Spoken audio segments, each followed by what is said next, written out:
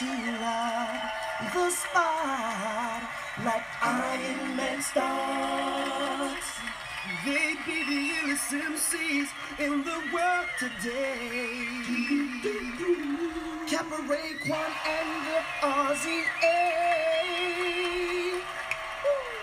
So listen to them clear and put the box right near your ear.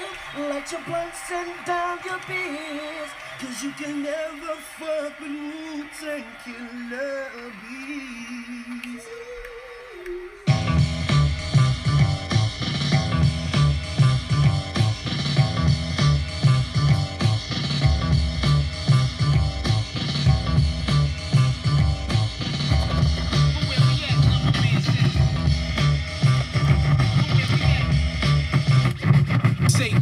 Cats who rock Mac, knowledge, street astrologists, light up the mic, God knowledge. Yes, people. Welcome to a new episode of Echo Chamber. Yo, this week we got 3 films for you. But before we do that, let's take a look at the, top 15 films streaming in the UK right now. So, at number 15, we've got A Beautiful Day in the Neighborhood. At number 14, we've got Joker. At number 13, it's Parasite. At number 12, we've got The Lighthouse. At number 11, it's Star Wars: The Rise of Skywalker.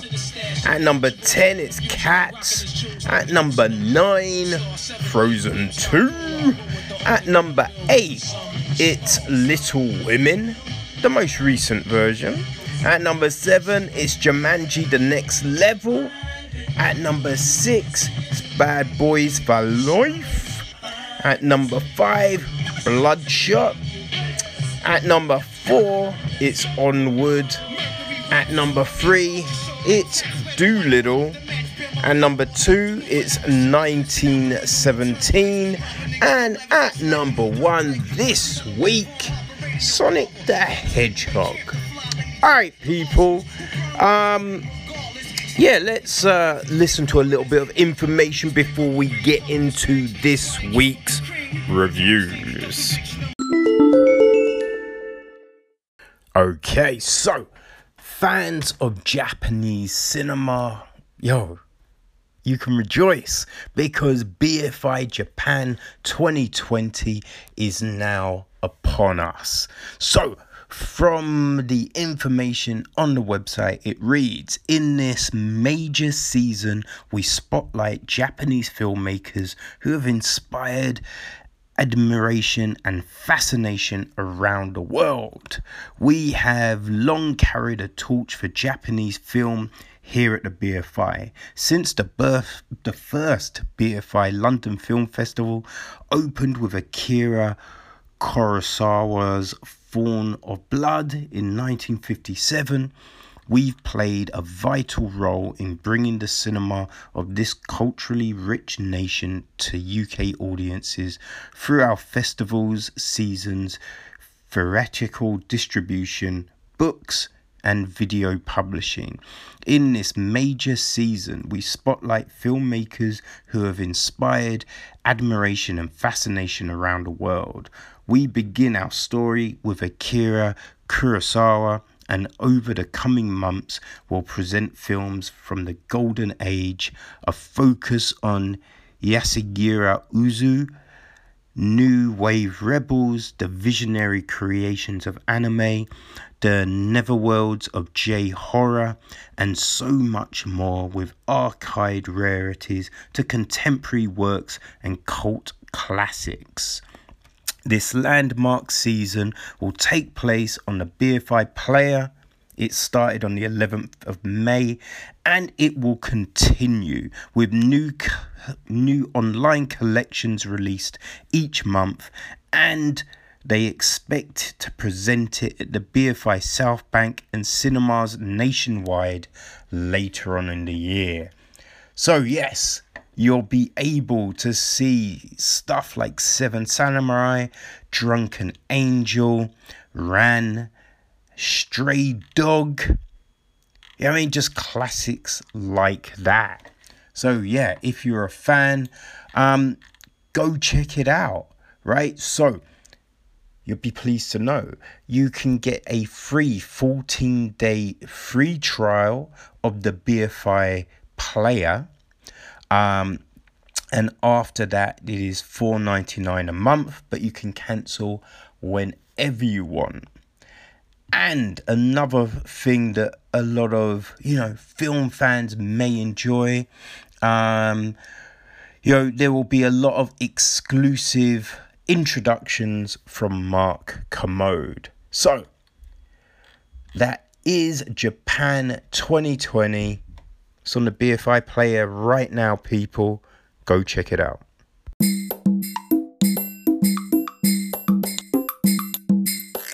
Okay, film fans, this will be of interest to you.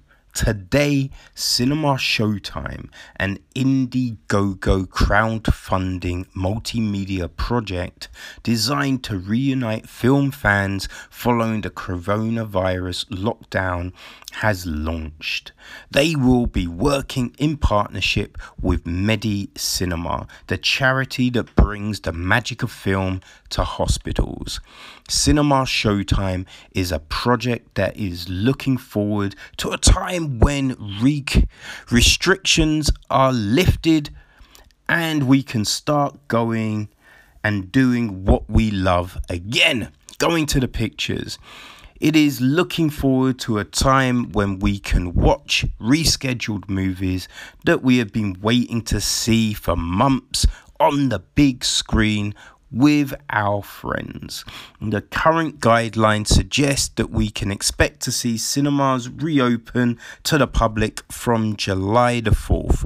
Perhaps that will be our own Independence Day.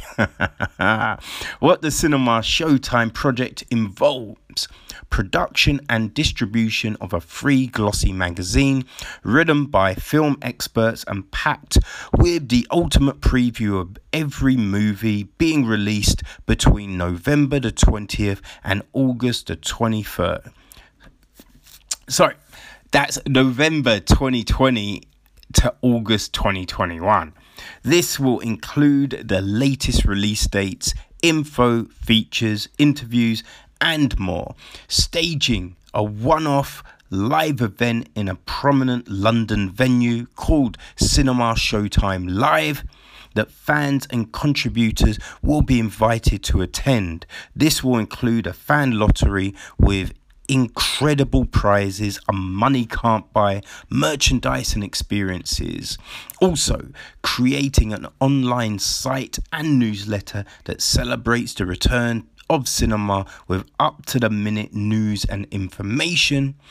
Production, unique and exclusive merchandise to tie in with the event and film releases, and also 10% of all contributions and money raised will go to the charity Medi Cinema to assist with their work.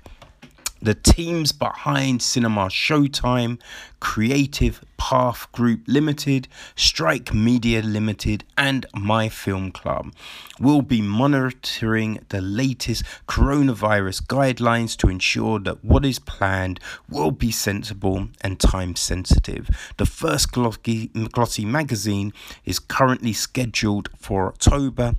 As this proceeds, a number of major rescheduled movie releases for November onwards. These include No Time to Die, Black Widow, Soul, Free Guy, Peter Rabbit 2, Fast and the Furious 9, Top Gun Maverick, Coming to America 2, The Tomorrow War, Venom 2, and many more.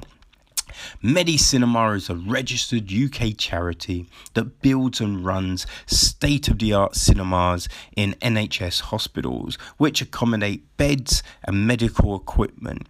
They work to help improve patient well-being, resilience and recovery through the power of film and the shared cinema experience. Currently, their cinemas are suspended, just like all regular cinemas across the country. Instead, they are providing a free movie channel for patients to access at their bedsides during the long periods of isolation that come with restricted visiting hours. We are raising money for them to keep these services running and to ensure their in-hospital cinemas can reopen when it is safe to do so. The Medicinema CEO, Kat Mason, said, "We all miss being able to go out to see a film with friends, and for our NHS patients who are more isolated than ever and not able to visit our in-hospital cinemas, it is even harder. This is such a wonderful initiative. We are so grateful for Cinema Showtime support, which will help ensure that our cinemas will reopen and that patients can once again have a break from the wards and their conditions to do what used to feel normal to all of us, to go and watch a great film." All right, so check out the links in this episode's information on how you can get involved with Cinema Showtime. Great stuff. Okay, people, so now that's been covered, let's get on with this week's film reviews. Cool. Sit back and enjoy.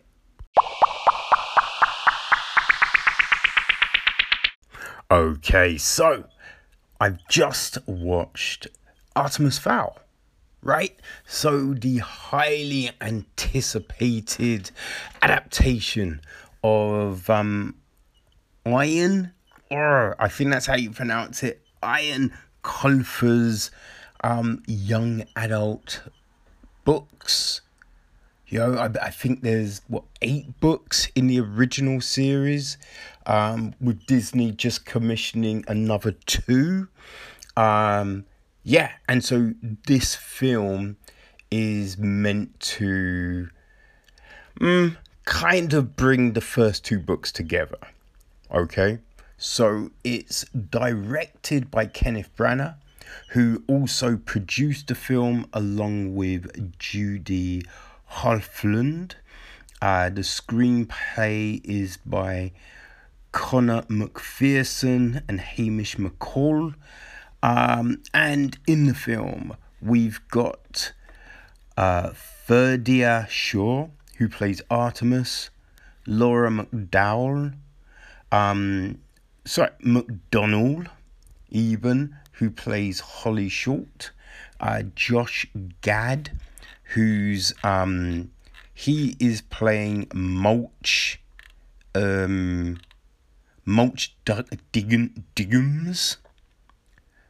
Then we got Tamara Smart, who's Julia Butler.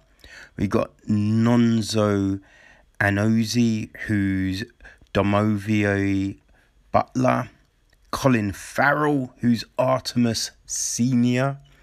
Judi Dench, Commander Julius Root.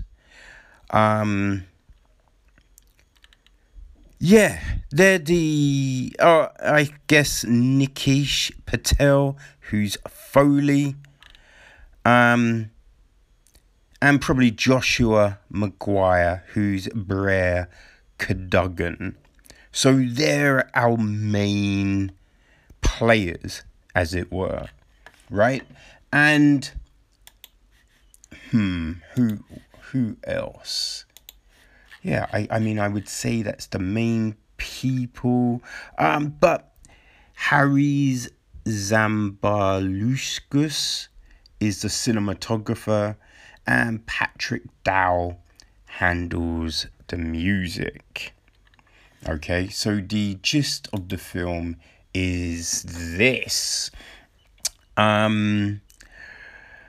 Yeah, the film follows the journey of 12-year-old genius Artemis Fowl, a descendant of a long line of criminal masterminds, as he desperately tries to save his father, who has been kidnapped. In order to pay his ransom, Artemis must infiltrate an ancient underground civilization, the amazingly advanced world of fairies, and bring the kidnapper the Oculus, the fairies' most powerful and coveted magical device. To locate the elusive object, cunning Artemis concocts a dangerous plan, so dangerous that he ultimately finds himself in a perilous war of wits with the all-powerful fairies. Yeah. So that's the thing. Now, I guess, I'd heard about the books a long time ago. But yeah, I remember, information was coming out, year before last,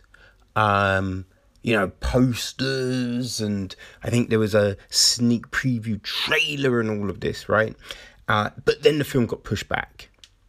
And then with Corona, it was like, oh, we're just going to put it straight onto Disney Plus. So it's just like, oh, what does that mean? You know what I mean? Because it's kind of like a lot of films got pushed back in the schedule, but then certain ones that went straight onto streaming services and the like, you're just like, oh, is that a comment on the quality of the film, right? So, yeah, it was, when the film dropped, it's like, all right, let me give it a check. And, it starts with that kind of storytelling device where you kind of start at the end, and then it's just like, oh, yes. Well, we find ourselves in a predicament, don't we? But let me tell you what's really going on. And then in this retelling, we play out the actual story. And then the film finally comes full circle, and we kind of find out what the whole beginning part was about. So it's doing that, right? And we have Mulch Madigan kind of relating this thing. And so we're kind of, we're first introduced to Artemis, he's the super intelligent person. He'll beat anyone at chess. He's a mastermind. He's more intelligent than anyone at school. We pushed him through to university, but still he's too clever. He's a genius. Really trying to play up, hey, he is so smart. And then, we see Colin Farrell as the dad and all of this, with a few little introductions to, like Butler. So we have that. But then on the flip side, we were looking at the Fairy Kingdom.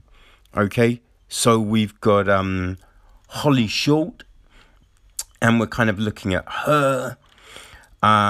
We see, Judi Dench, her character, and then we're kind of got like Mulch going to jail.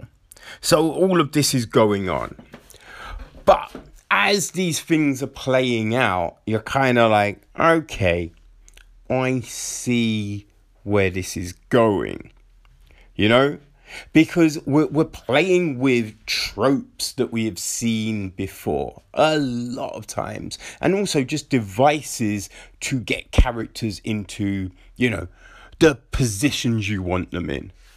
So like nothing is overly, original, but when we're in the, the fairy kingdom, we're seeing some kind of, technology and stuff like that. So you're like, okay, that's that looks kind of interesting and all of that. I think one jarring thing is when we're looking at Foal Manor, it doesn't look real. You know what I mean? What it looks like, the thing that kind of jumped to mind, I guess, when we got the spanning shot kind of going around the outside of it and all of that. I'm kind of like, that looks like a model, like a miniature model that they're kind of, got the cameras on to make you think, oh, it's the actual thing. Or it's just also with some real kind of ropey CGI. But yeah, so we're having all of this. And when we finally get to the kidnapping kind of thing, like, you know what's happening. Do you know what I mean? Like, at that point, you're just like, okay, yeah, obviously, what's going to happen next is this. So we have that go down. And then, the story is able to really kick into gear. But I think a big issue is it's the development, Like, the whole development is a bit rushed because, in our opening sequences, when we're seeing Artemis with his dad, Artemis and Artemis, as it were, just, but you're kind of like, oh, yes, I'm telling you stories. I'm telling you this. And it's just like, you know what I mean? It's too overt in the, this is going to play a part in the story as we go down the line, So we have that. So then when it's like, I must enact a plan to try and find out what's going on, you're kind of like, okay, but what we're seeing doesn't really make any sense because it is really poorly explained. It's just a rush one, like, my dad used to read me these poems, and so obviously the poems lead to, here we go. I mean, it's like, wait, that doesn't make any sense, but fine, whatever. I won't, we'll put that to a side. And then we're getting characters introduced, like, so Butler's niece comes into play. So we get that. And then there's this, overall plan to have, the conversation, as it were, with the fairies. And you're just like, okay, so you've introduced this niece, but what's the deal? Right? All we get is, we need to keep Artemis safe, so let's bring an expert in this and this and this, and someone that can understand the mind of a 12-year-old. What better but another 12-year-old? But that's it. It's just like, but who is she? Like, what's the drivers for her? Where's the emotional connection, as it were? Because we don't get any real emotional connection with anyone, which is odd. It's kind of what they want you to think is, missing dad, dead dad. You're connected now. You're going to feel emotions for these people because of these two things. Okay, boom, we don't have to do anything more. And it just feels a little bit lazy.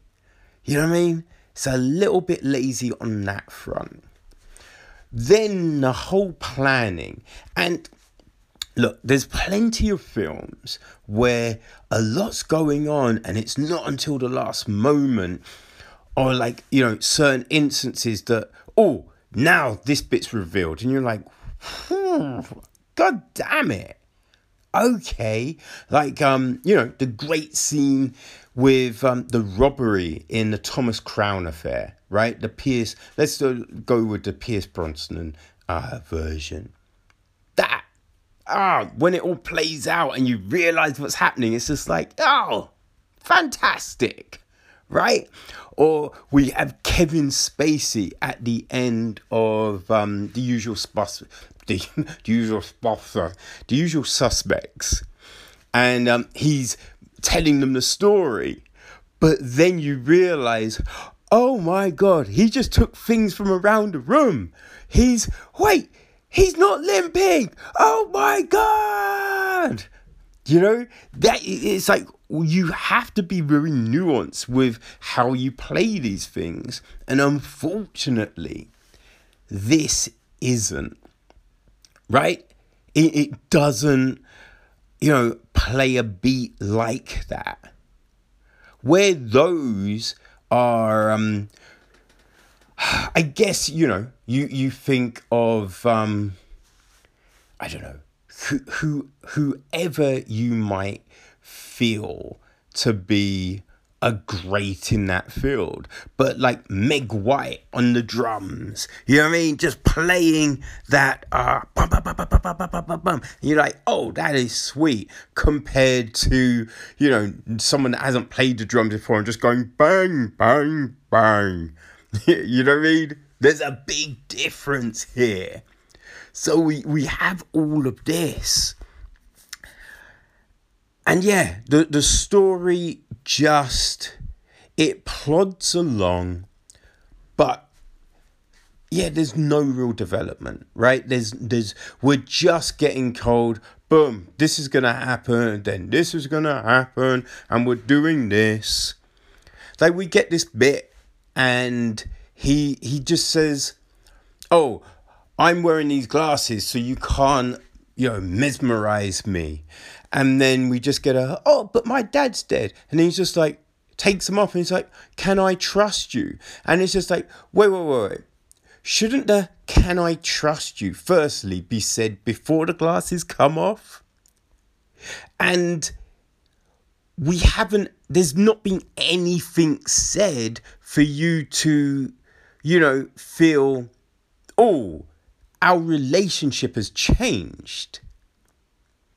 You know what I'm saying? Like, there's another bit towards the end and be like, oh, are we friends? And it's just like, wait, huh?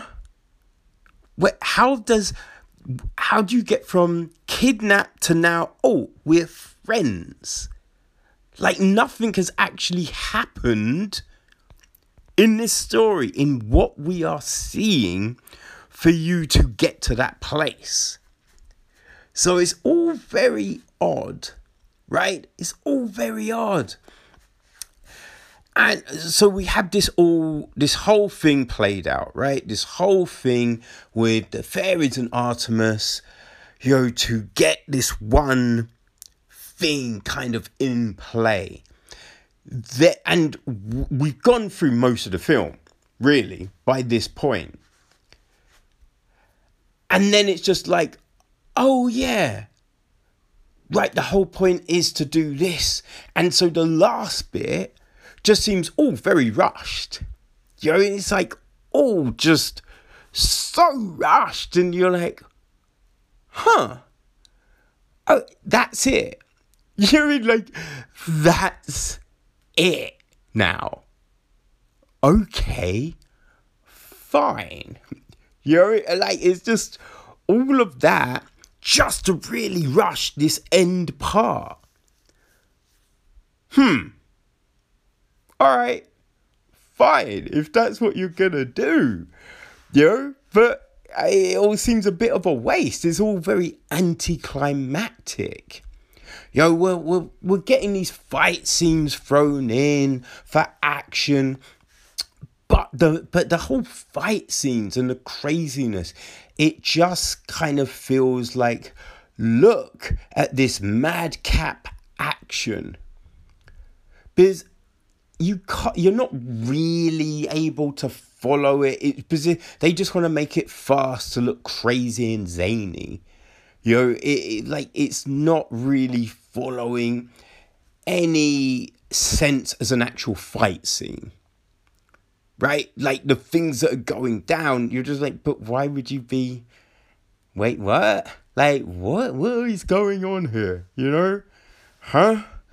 And then the last part of the big fight, Artemis, who we've been told constantly is this genius, puts himself in a situation that's just like, a moron would understand that that's not the optimal place to be. Right? That's just not the optimal place to be. So this whole thing happens. This thing happens, which you're kind of like, okay, in that situation, you're not just picking someone, but fine, you do that. And then they play this whole kind of thing out, which you're kind of thinking, all right, yeah, that's going to happen. But, like, I think a big problem with that scene is, at the very end, it's like, oh, did I cry? And it's just like, no, you didn't cry. Oh, phew. And it's just like, wait, what? Why push that narrative? So that's a weird thing, because we're always told that, oh, guys don't show their emotions and guys don't. But you've decided to push a narrative in a film that, yes, like, brave guys don't cry. You know what I mean? It's just like, there would be nothing wrong for that moment to have tears. And you kind of feel that there would be tears, considering everything that is going down. Right? So it's all like, huh? And you also go, where's Julia? You know, your Juliet even. Like, where the fuck is she? What? So yeah, it's a very odd scene. Makes no sense. And kind of, well, it does sum up a lot of the film. Like, a lack of emotion. You know? And there's all these scenes which should warrant emotion, and it's just not there. It's just not there. So we're getting these lines delivered, and they just feel flat. They feel forced. It just doesn't work. Like, they want it to be funny, right? The film is meant to be, from what you're kind of getting, it's meant to be funny. It's meant to be zany.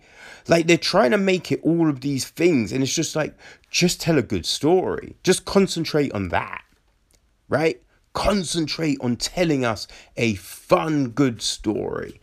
And it just falls down because of this over kind of complication of things. We got Judi Dench putting on this weird gruff accent, and then throughout the film we're trying to be like, oh, they're Irish. Like, there's one point she gets out of a ship and she's like, top of the morning to ya. And it's just like, oh, why did you do that? Why was that thrown in? It's just like, oh, that's clunky as hell. There is no need to do that, you know? And you know what I mean? They want to throw these things in to remind you that, oh, yes, we're playing on fairies and leprechauns. So, well, you have to remember, we've got Irish people here. You know, don't forget they're Irish. Like, there's another bit where she's like, get the four-leaf clover out of here. And it's just like, oh, God, it's so clunky. You know what I mean? Like, get the four-leaf clover out of here. Come on, people. Really? We're really doing this? So yeah, it's a weird film, right? It's a weird film, and there's a lot of things that just aren't answered. You know, there's no kind of resolution to these point plots. Like at Foal Manor, that whole kind of instance when you've got, well, let's just say, right, there is a thing with Commander Root. And, yeah, well, let's just say that. There's a thing with Commander Root, right? And that just goes away. Then at the very end of the film, yeah, it's just like, wait, but weren't you, what? Huh? Okay. And the beginning of the film, it's not answered. Like, the only thing we're told is, with the situation, with Mulch, right? That's the only thing. But the big thing isn't revealed. That why the papers are there.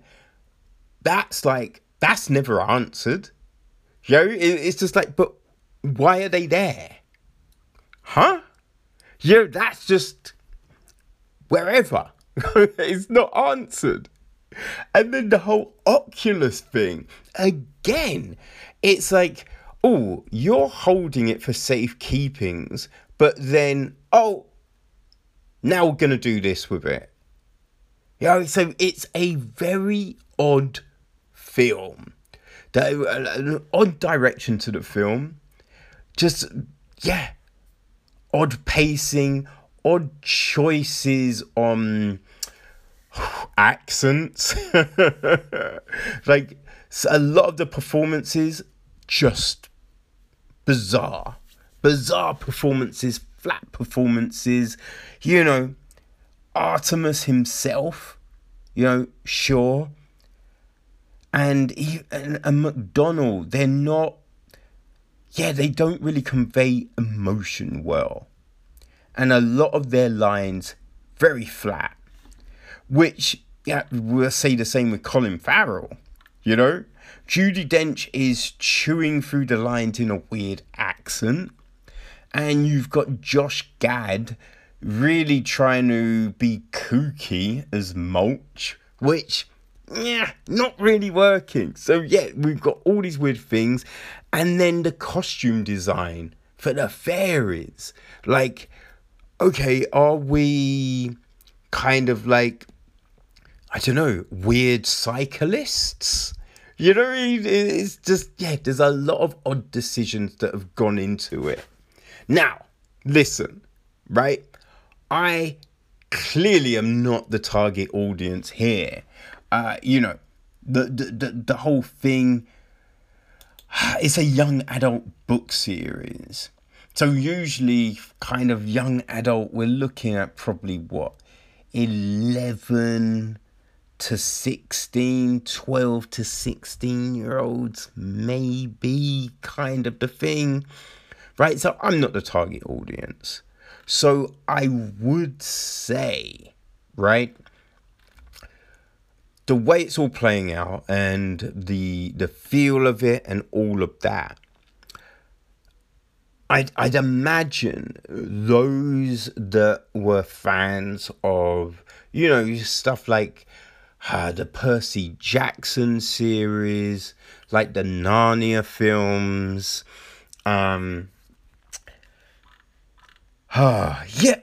just stuff kind of like that. I'd imagine a lot of the Pixar stuff, like, if you enjoyed that kind of fare, right? This is gonna be you. Spies in Disguise and, those type of films and cartoons. Wreck-It Ralph, all of that. You will probably enjoy this. But it wasn't for me. The other, another thing I will point out, right? So Artemis Fowl, and especially in, I believe, the first few books, he is meant to be a kind of evil, an anti-hero, that kind of thing. That really doesn't come out of this. I think they have him say it, but it doesn't come out. And I think also, it probably should be noted, the casting, you know? Because when you, like, look at it and you see the character descriptions in the books, right?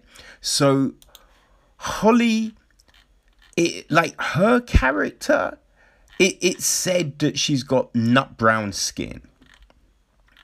You know what I mean? Like, nut brown skin. So, it's not a little white girl. And the butler is meant to be, like, I don't know, of kind of an Asian descent. So, you know what I mean? It's just like, what are you doing with this? Right? Okay, you want to add diversity, you know, to the film, but just throwing people of color into something isn't enough, and especially when there's no character development. So you're looking at it and you're like, oh, are you just here as a diversity hire? You know, because Juliet just doesn't do anything. Like, you know what I mean? We see her talking to Artemis a few times, but other than that, like, there's no development of that character, right? It's a very odd situation. So yeah, we've got her, and Butler again doesn't really do anything. So, you know, you want to make this whole diverse thing and blah, blah, blah, but then you have these people just as window dressing. You know, supposedly Holly Short is more of a player in the films, but in this, it is really just about Artemis, you know? So, yeah, I feel that needed to be said. But yes, look, as I said, if you are fans of those young adult type of things, then I think you will enjoy this, right? But yeah, it's not, you know, it's not on that kind of Lord of the Rings intelligent storytelling kind of point of view, which is a shame. It is a shame, but it'll be interesting to see how it does. You know what I mean? To see if they come with a sequel. You know, because there's 10 books now. So yeah, I don't know, people. Check it out. Hey, leave a comment, hit me up with a message, and let me know what you think. All right. So that's Artemis Fowl, people.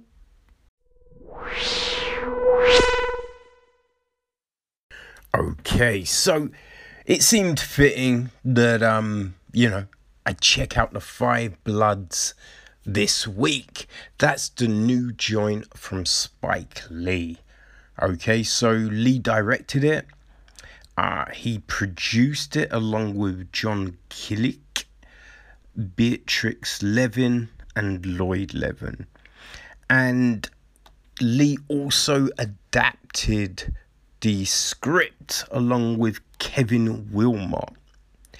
The interesting thing, right? The film was originally written.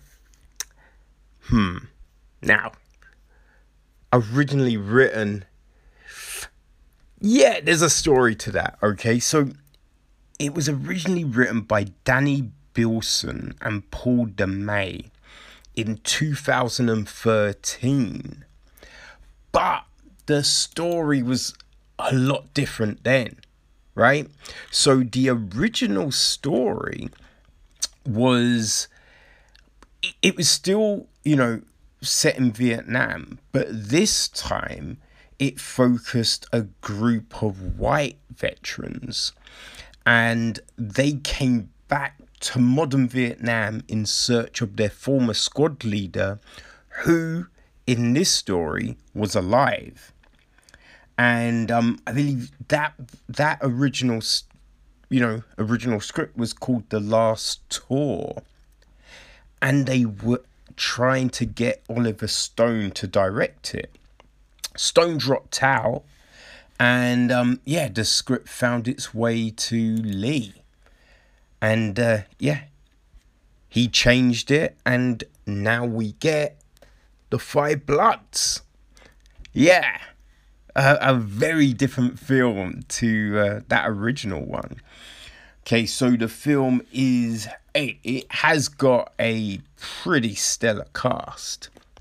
Right, so we've got Delroy Lindo as Paul, Jonathan Majors as Paul's son David, Clark Peters as Otis, Norm Lewis as Eddie, Isaiah Whitlock as Melvin, Melanie Thierry as Hedy, Paul Walter Hauser as Simon, Jasper Pakkonen as Seppo, Johnny Nguyen as Vin Tran, Sandy Hoing Pham as Michon, Jean Reno as Desroches, Van Veronica Nung as Hanoi Hannah. Yeah, it's a great cast, man. A great cast.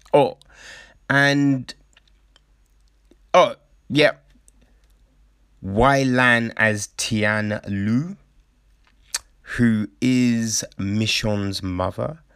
And we cannot forget Chadwick Boseman, who plays Stormin Norman. Right, so yes, it's a great cast and all of that. Now the story revolves around this, okay? So during the Vietnam War, a squad of U.S. Army soldiers of the 1st Infantry Division, including 5 African American men, Paul, Otis, Eddie, Melvin, and their squad leader, Stormin Norman, who dubs them the Bloods. Well, they secure a site of a CIA airplane crash and recover its cargo, a locker of gold bars intended as payment for the Lao people for their help fighting the Viet Cong. But Norman, he thinks to himself, you know what? Because of the poor treatment of African Americans by the United States government throughout history, they should take that gold and bury it so they can give it to the people as reparations, right? But because, there's a lot happening in Nam back then, right? There was constant strikes, bad weather, so their original markings went. So now jump to modern day, right? So, Paul, Otis, Melvin, Eddie, they come back to Nam. They come back, in search of their fallen squad leader and for the gold that they buried. So yeah, that's the story. And it's not a bad story. And what we have here, so there's a lot of archival footage, right? There's a lot of archival footage used. So we see like Muhammad Ali, we see Martin Luther King, there's a shot of Malcolm. So we get this footage and it helps to, set the tone of what was happening at that time, right? And then we get these flashback scenes, which they kind of, show like it was shot in 16mm. So the diameters of the picture shrink, right? And we get the black bars on the side of the screen. So he uses these kind of different tools to tell this story, right? And give us context of the situation, which, we don't usually see, right? Because back then, just think, when the Vietnam War started in the 60s, there was no, if we think, equality is fucked now, right? We think it's shit now. Trust me, it was a lot worse then. Like Malcolm and Martin were marching, trying to, bring about change.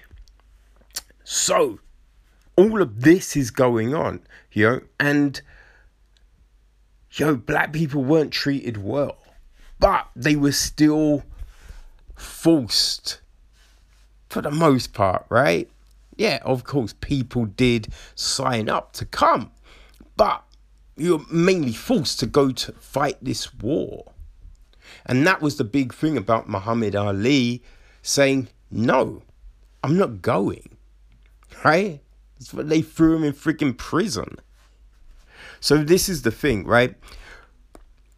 You had black people subjugated back home, but forced to go to war. And while they're in war, you know what I mean? It gets worse back home. But they don't know. And, the Vietnamese realized this. And so, as propaganda, they had, the message put out there, right? So Hanoi Hannah told people over, the airways, put these messages out to try and cause dissension, which is an interesting thing that, we don't see. We don't really get, told about this. I've read about it in the past, but it's like, it's easily forgotten, right? Because you never see it anywhere else. So all of this is going on. So this is our backdrop, right?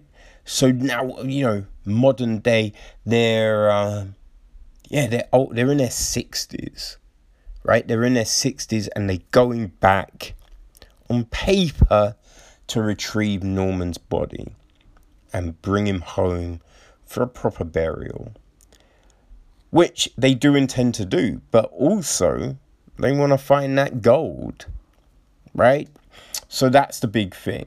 And there are other things, there are other things about that journey.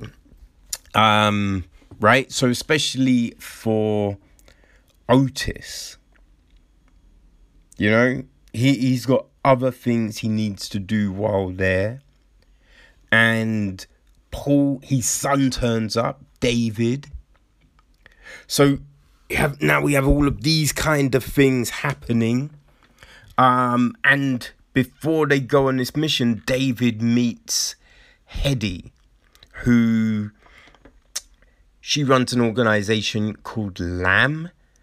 I forget what the acronyms stand for, but essentially they're all about finding and deactivating landmines. Right? So you have this. And so they're going on this mission, right, to find Norman's body and to retrieve the gold. But there are these other elements that are, playing on them, right? These other things that are troubling them on this journey and that will play out within the story.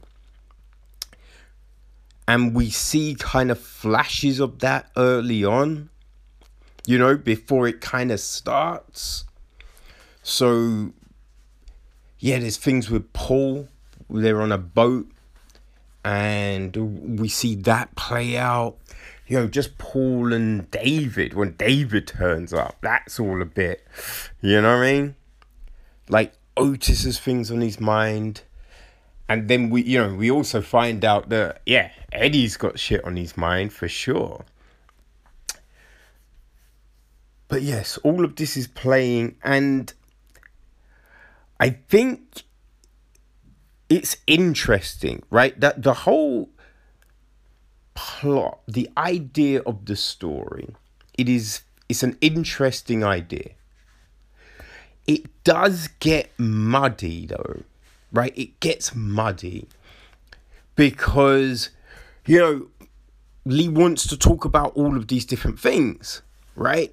So in Justice, he wants to talk about, PTSD, right? That's a big part of this. Just the way, black people were forgotten, about their contribution to that situation. That's a narrative that we definitely have at the very beginning of this film, right? And Paul is very vocal on these things as the film moves on, right? So, but we have all of these different things, and it gets a bit much, right? Because it's the way in which I think Lee chooses to tell these, right? We get like Lindo, Derek Lindo, who plays Paul, right? We have him kind of breaking the fourth wall, right? And we've seen Lee do this in other films, right? Like Mo Money, Mo Blues, like Do the Right Thing, Jungle Fever, just like, he's used this before. Like the person is kind of talking right at the camera. So it feels like they're talking right at the audience, right? Right at the viewer. And it's interesting. And it can work. I think here though, like you check, like Paul's character kind of does this huge 180, right? Which kind of is like, taking everyone by surprise. But you kind of feel, right, that his peoples would kind of know some of that. Now, he might not be completely vocal about everything that's been going on with him, but it's not really something you can completely bury, especially kind of to the extent that Paul seems to be affected by it. Now, obviously, everything is magnified coming back, but yeah, we get this weird kind of shift. And so, the way that shift is, it is a bit, I don't know, it felt a little OTT, just because, I just think it's a long film, and the turn is real quick, and you kind of feel like, would have been a bit more of a slower build, I don't know. That's just my feeling on that, right? Then the whole landmine thing. You kind of straight away, you're just like, okay, that's going to play into the film, right? That meeting at the start. But, right, the way everyone is running around, there doesn't really seem to be a lot of mindfulness on the fact that, there's landmines all over the place. You know what I mean? That seems very... It seems odd. It seems an odd thing that no one really is paying any attention to that. Right? And you're just like, hold on. Like, you were there. You know that this place is riddled with them. So, that was an odd thing. And I think, right, the story is going on, and we see people do certain things, right? we see these character shifts and these character developments. And there's things that happen and you think, they didn't really have to go like that. Right? There's, you understand that there's, parts of the story, just craziness going on. But all it would take is a lean in and a word. You know what I mean? Lean in and a word. But that doesn't happen. That doesn't happen. But then come, towards the end, like a lot of this stuff seems to get forgotten. And you're just like, huh? What? Like, that nearly just happened. But now, okay. Alright, fine, I guess. Fine. Lee also wants to talk about, the current situations in America. Like, Trump and all of that. And again, that, like, a lot of this stuff is very on the nose. Right? Very on the nose. It's like, they should just build the wall and I'm wearing my red MAGA hat and, like all of it, like, stuff gets thrown out there, but with no real explanation, right? No real kind of context. And just left, right? Not touched on again.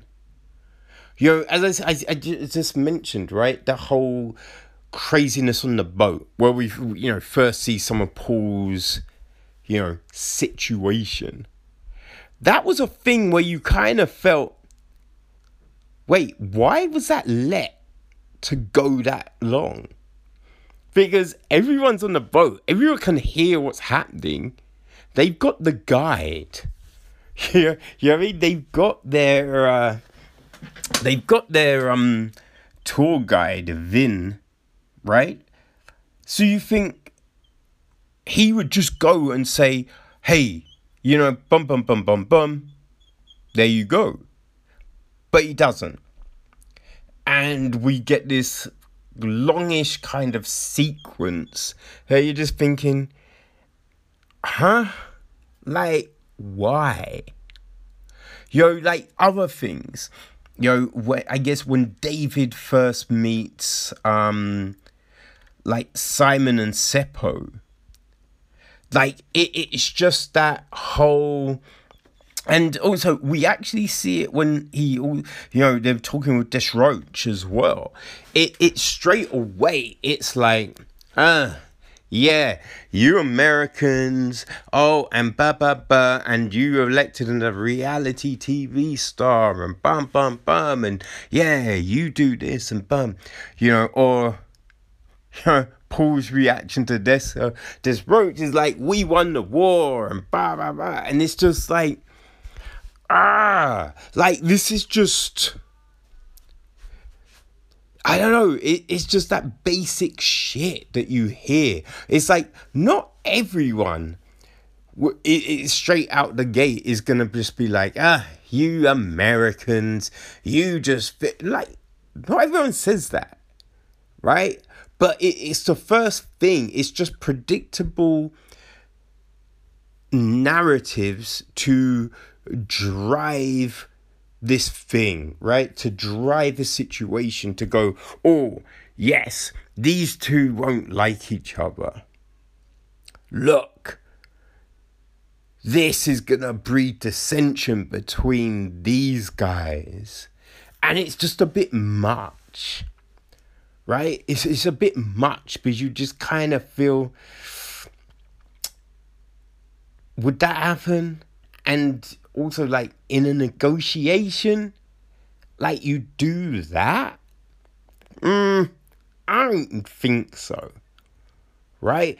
So, yeah, it's, although the story, the idea of this is interesting, just the kind of execution is kind of clunky, right?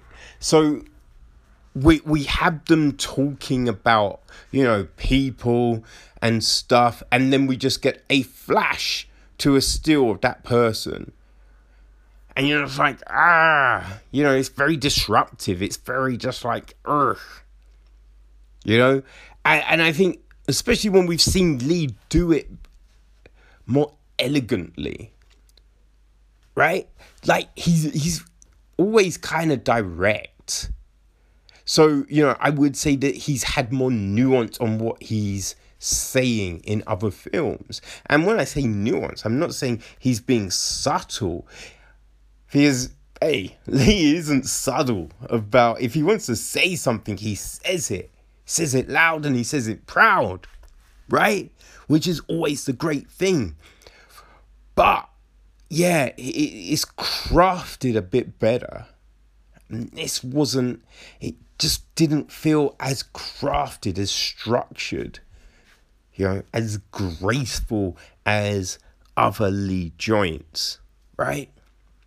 That was the thing, you know, just also like the Otis situation with Tian.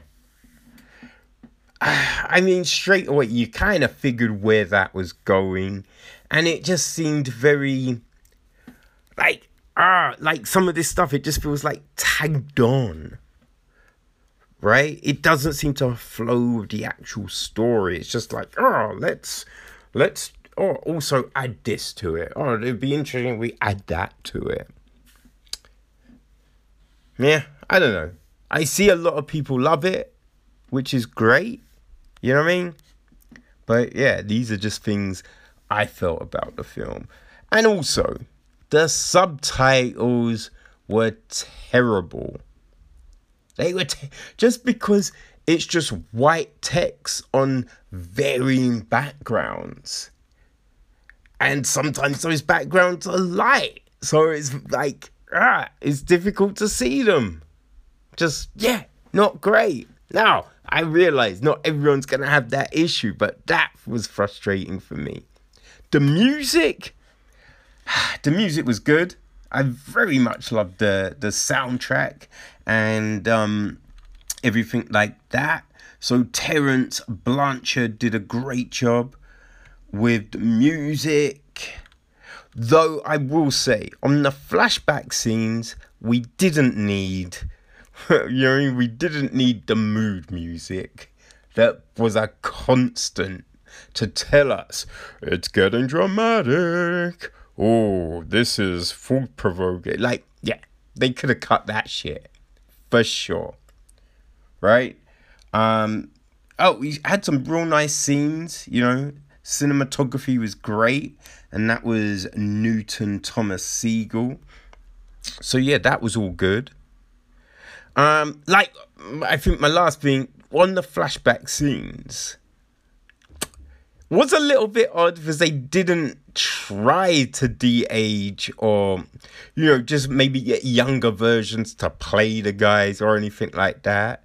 That was a little odd, you know, and just like, I guess the feel of it, because, you know, they're in the jungle, but they're not overly dirty and that kind of stuff. So, but yeah, I'd say, you know, it's an interesting premise that does, like, it's very up and down.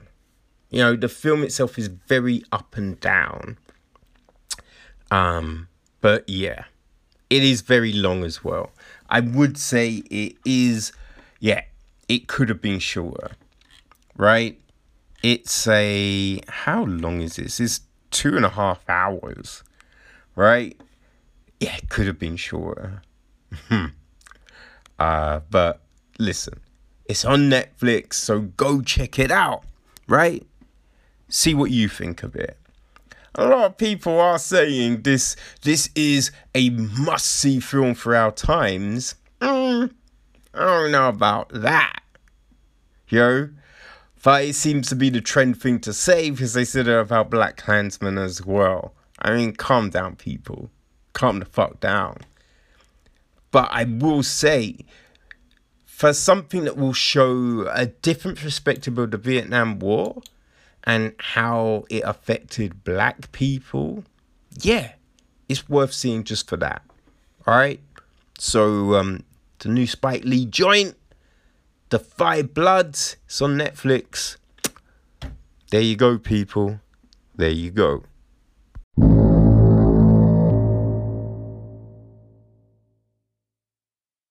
Okay, so I have just watched Scare Package. So this is a new Shudder original, and oh my days, it is something else for sure. Okay, so what we get here is it's a horror anthology, right? And it's well, let me repeat that, right? It's a meta horror anthology with a lot of comedy thrown in, right? Where each segment subverts a different set of horror tropes, all intertwined around the onboarding of a mystery new employee at a struggling genre video store. And yeah, that video store is Rad Chad's Horror Emporium. Okay, so Chad Buckley, he's a horror aficionado and he's lonely. Chad spends his days at this struggling genre video store, arguing with his only regular customer, Sam. When an unexpected applicant shows up, Chad begins to teach him about the rules of horror and his video store at large, much to the chagrin of Sam.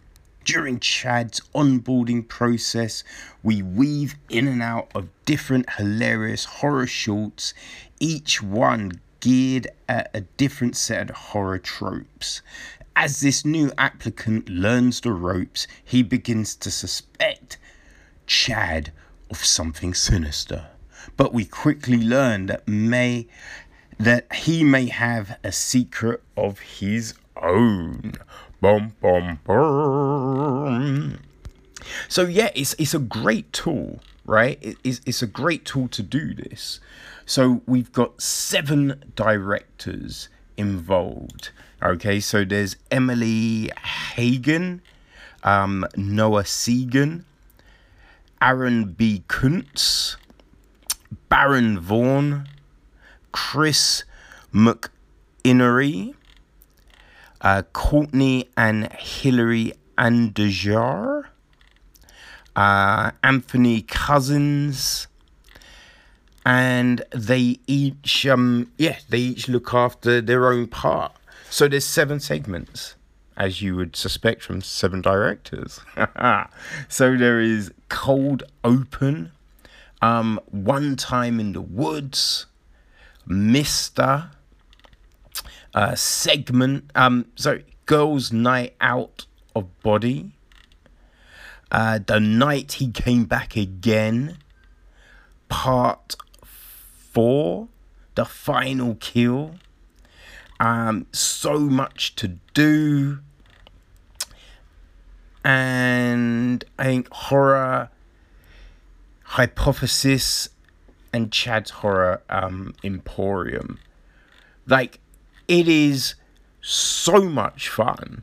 Like, and it works really well, right? Just to have the store as the kind of crux to the story, the framework, right? That's a perfect little vehicle. And then the stories themselves. Oh man, the stories themselves are great. Like Cold Open. As a beginner, Cold Open, hey, it's a perfect way to start, right? And they really touch on those elements of horror, right? Those things that we always see and you just think, huh? Really? what? And the great thing, they then just play on those points, and they do it in a hilarious way. It's just so much fun. It's the perfect way to start, right? So then we go to One Time in the Woods. Now this one is like, it's funny, it's amusing, it's a little odd. It's a little odd. It might have been my least favorite of them all, but it's not saying it's bad, right? Now, segments, so Mr. Man, that is great. And it's like, Mr. is an acronym, right? And, I really enjoyed this one, like, just because it takes several little twists, and I don't think you suspect, right? I don't think you suspect, like, the first one, even though you think, all right, well, it might be a bit dodge, but you don't really suspect where it goes. And then the last one, yeah, that's nice. Yeah, Mr. is very good. Girls' Night Out of Body. Oh, girls like it becomes something that you really don't expect, right? When the first thing happens, you're like, okay, so we're gonna, but no, and then it turns into this. Yeah, it's hilarious as well, because I think the tag that comes up for it is a feminist's, like, guide to horror or something like that, and yeah, it's very good. Yes, that one was great. That one was that was one of my favorites for sure. The night he came back again, that's hilarious. That really was hilarious. And yeah, kind of what it's like, the creepy thing of that wasn't what you suspect. You have to listen very carefully at the end, and you're just like, ugh. I mean, that's the creepiest thing about all of this, what you just said. No. Oh man. Yeah, so much to do. Hey, so much to do was kind of fun, right? I wasn't quite sure where it was gonna go, right? But yeah, it was fun. It was a fun one, right? And then the last one that we have, right? Horror Hypothesis. Horror Hypothesis.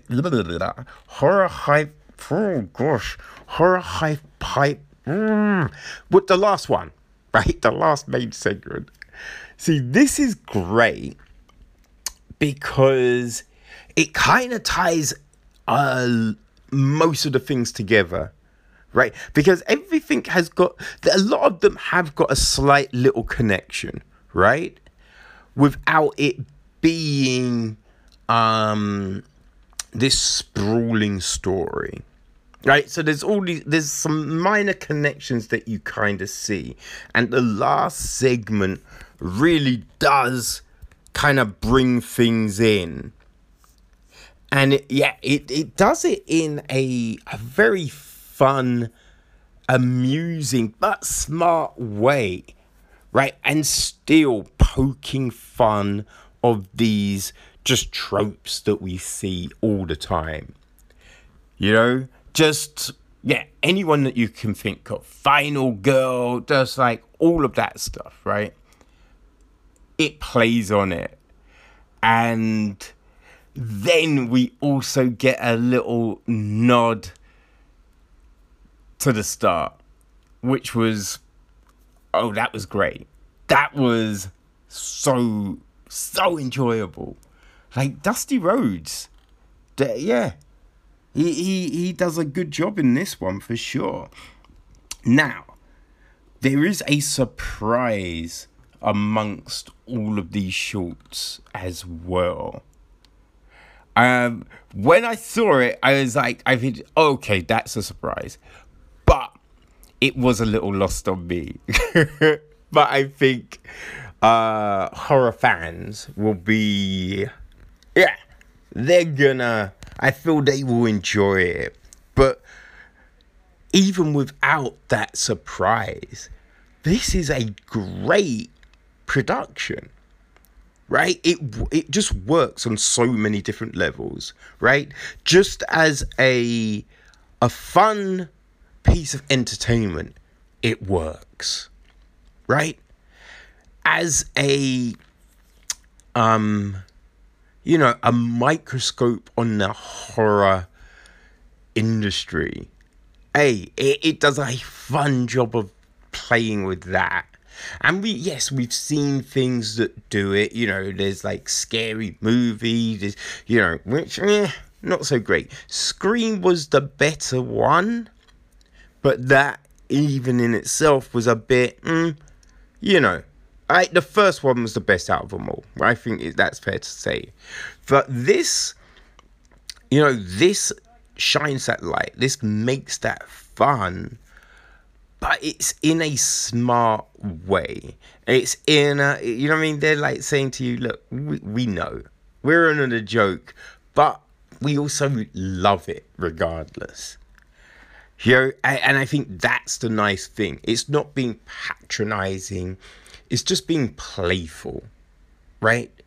And I think that helps you go with the flow and just enjoy it. And all the acting works. Everyone involved just really plays their role well, right? Because there's the seriousness in places, but still with that little, that wink at the audience to be like, look, I'm in on it. I get it. And then some people are a little over the top, but over the top fits within that role. So yeah, it just works. I just really enjoyed this. I don't know what else to say. This was great. I think it's my fourth Shudder thing that I've checked out, and yeah, they've all been pretty damn good. You know what I mean?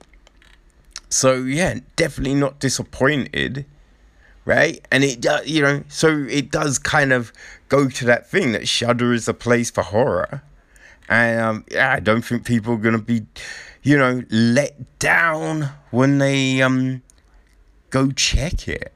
So yes, people, I'd highly recommend that you go and open up that scare package because it's a lot of fun. And the biggest thing, right, the biggest, most important thing here is entertaining, right? It's entertaining because look, there's plenty of things that try and be that, oh look, we're mocking our industry, but it's just not fun. It's just dull. This is entertaining. This is fun. And yeah, it's worth a look. It's 107 minutes long. So, you know what I mean? Just like over an hour and a half, essentially. Right? So it's not a huge chunk of time, but yeah, at no point are you gonna feel bored. Are you gonna think it's dragging?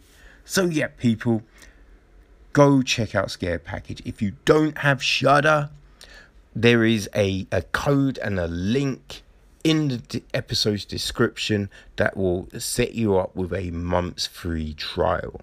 Okay, and I recommend that you go do that trial. You check out Scare Package. You check out Blood Quarantine, check out Blood Machine, and you take a look at the Nightmare on Elm Street documentary, and then you can go wild on the back catalogue of everything else there. Alright, so have fun, people. have fun with your scare package.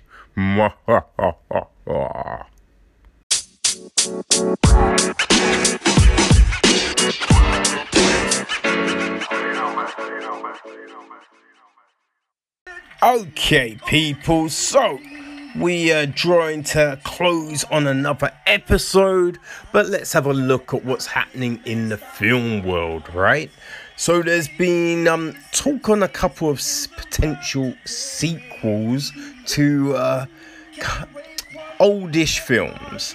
You know, when I say oldish, I mean in the last 10 or so years, right? So first up, right, there's talk of a Wedding Crashers sequel.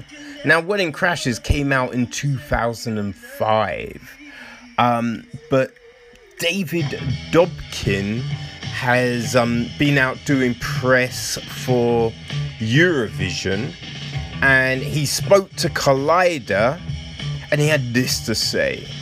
10 years later, when I was asked again and I hung up the phone after saying no, I thought about it and I'm like, well, I'd be curious what it'd be like for guys in their late 40s who end up being single again and have to go back out in the world. What a weird, difficult, challenging story that is. And as long as there's a real story in the middle of it, to me, it can be a movie. I mean, to be honest, I wasn't feeling the original. But if you were, there's that, people. And Attack the Block, which came out in 2011. Right, so Joe Cornish was recently on the Script Apart podcast, and yeah, word came up about you know, a potential, and yeah, Cornish said, we've got ideas. I met with John Boyega a couple of months ago to talk about it.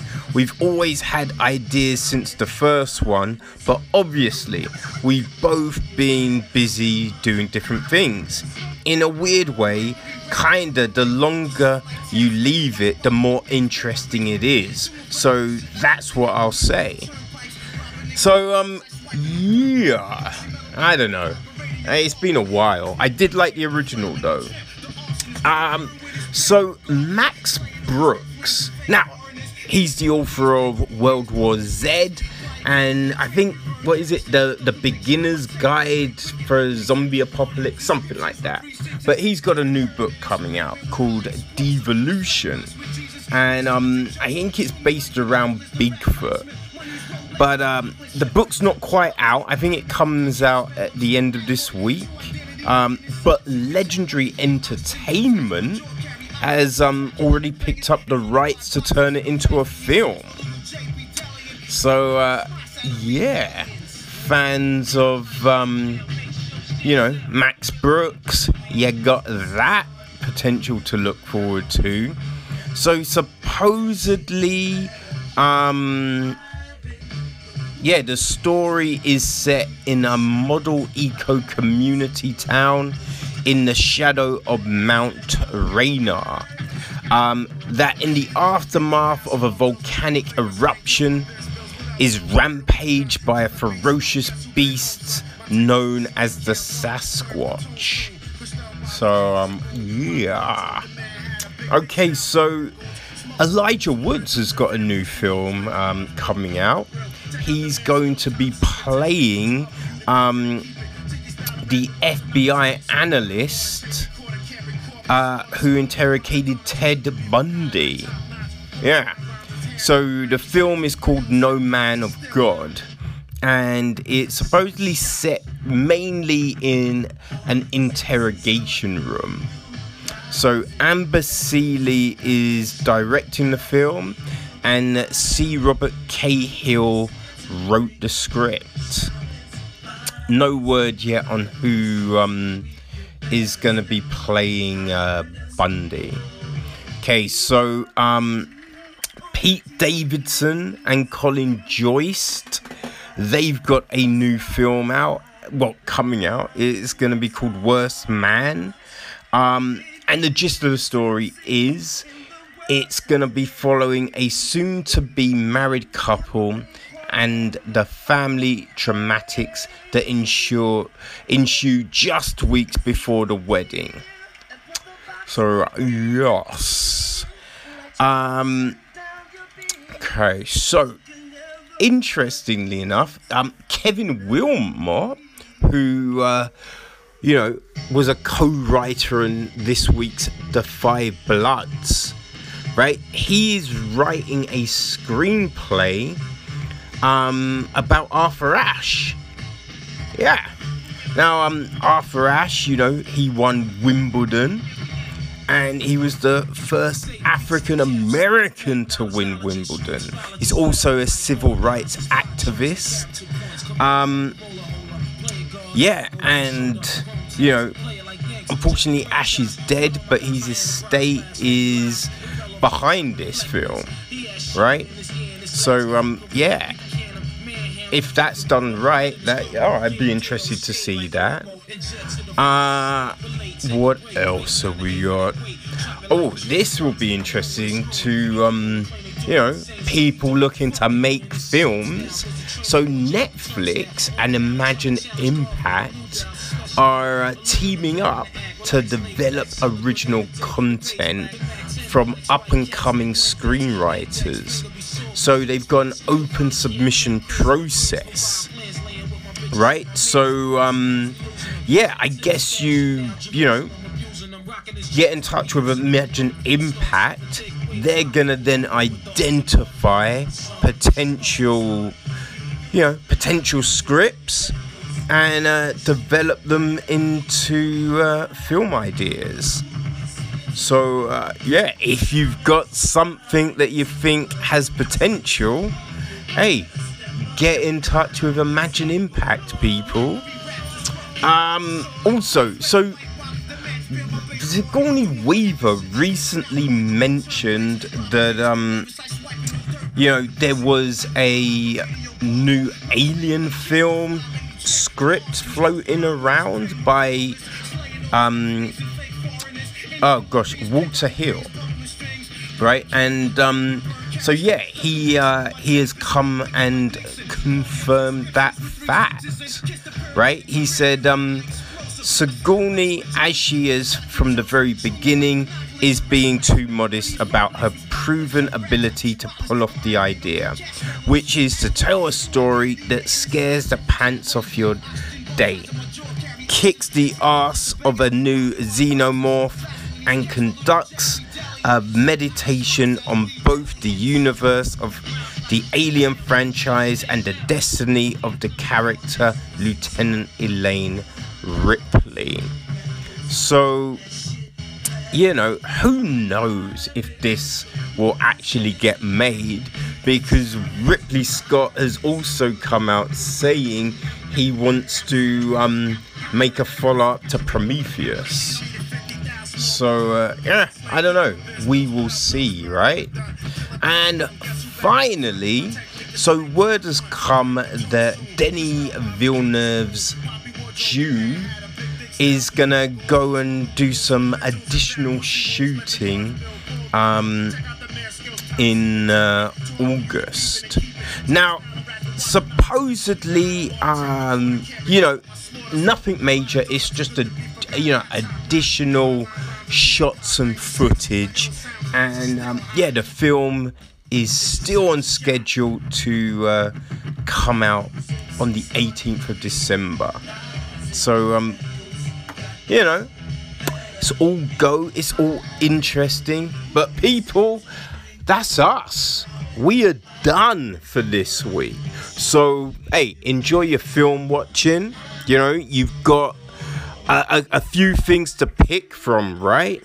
Artemis Fowl, Scare Package, which is extremely good, and The Five Bloods, amongst other things. So go watch some films, have some fun, and we'll talk again next Thursday.